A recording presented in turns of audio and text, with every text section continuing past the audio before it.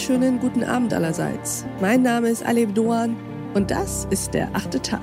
Schön, dass Sie dabei sind. Heute wollen wir uns eine der komplexeren Fragen stellen. Wie erklärt man den Klimawandel?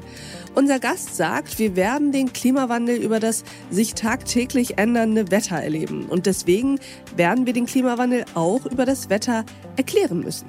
Die Wissenschaft muss zwar streng zwischen Wetter und Klima trennen, doch er bezieht diese beiden Phänomene aufeinander, denn nur so kann man wahrscheinlich einigermaßen verständlich machen, was an Komplexität kaum zu überbieten ist. Das ist nicht einfach, aber es ist sehr spannend und davon erzählt er uns jetzt. Herzlich willkommen im 8. Tag, Carsten Schwanke. Ja, schönen guten Tag, liebe Frau Doan. Herr Schwanke, würden Sie sich uns mal kurz vorstellen? Okay, meinen Namen haben Sie ja schon gesagt. Ansonsten Diplom-Meteorologe. Ich habe in Berlin und Hamburg studiert und mache jetzt seit 1995 das Wetter in der ARD und in den dritten Programmen. Nebenbei auch noch wissenschaftliche Sendungen, die ich moderiere oder produziere.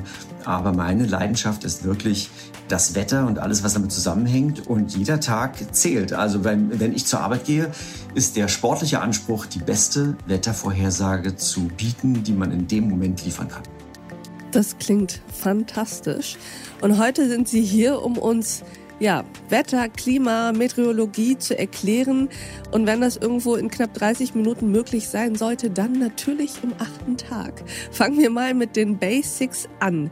Wie funktioniert eigentlich Meteorologie, Herr Schwanke?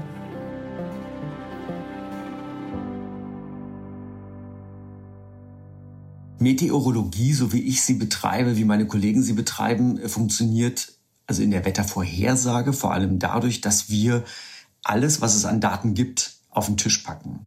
Unser Fachgebiet nennt sich auch Synoptik. Und dieses Wort Synoptik, das kommt oder dahinter steckt das deutsche Wort Zusammenschau, sich einen Überblick zu verschaffen.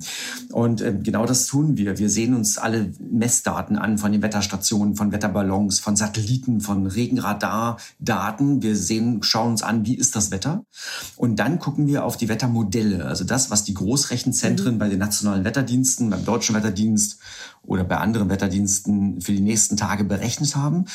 Und mit Hilfe dieses Überblicks gehen wir in eine Prognose. Und das Schöne ist, wenn ich dann vor der Kamera stehe und den Wetterbericht erzähle, ist das nicht einfach irgendein Text, den ich vom Prompter ablese, sondern das ist meine Wettervorhersage, die ich anhand dieser ganzen Rohdaten erstellt habe.